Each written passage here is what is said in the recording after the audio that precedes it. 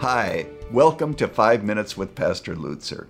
And today we are exploring the attributes of God, the majestic, mysterious attributes of God. There is no subject that is as great and as marvelous as the contemplation of God.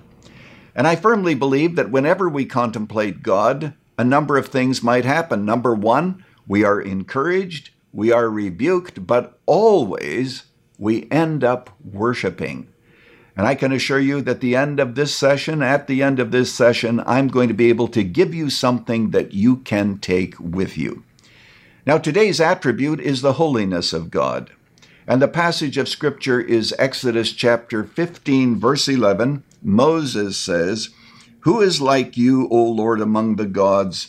Who is like you, majestic in holiness, awesome in his glorious deeds, doing wonders." Majestic in holiness. What comes to mind when I mention the word holiness or the holiness of God? Well, we think of his perfections. We think of the fact that God is separate from us. He is, as theologians say, wholly other. We think of all that. But I want you to also understand that God is his own standard. Holiness is what God is, and there is no external standard by which God can be judged. There's no standard to which he must conform. He is his own standard. He is who he is. And by the way, he did not choose the attributes that he has. He has those attributes because he is God. Now let's look at the context. The context of this verse is that Israel has just come across the Red Sea. And Moses is exalting the holiness of God because, first of all, the wicked were destroyed. Did you know that the holiness of God is shown and demonstrated by the destruction of the wicked, but also by the redemption of the righteous? And what separated Israel from the Egyptians was the fact that Israel had blood on their door. You know, that's really powerful. That illustrates the holiness of God.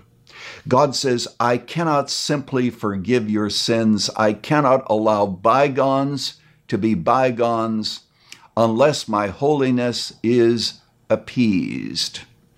And so the blood on the door, which of course prefigures the coming of Jesus Christ, means that God says, I'm putting a distinction between you and the Israelites, and in that redemption, I'm proving my holiness. My friend, today, the distance between us and God is unimaginable. His holiness is beyond us, even though we're going to be finding out that he expects us to be holy too, but we'll have to understand what that means.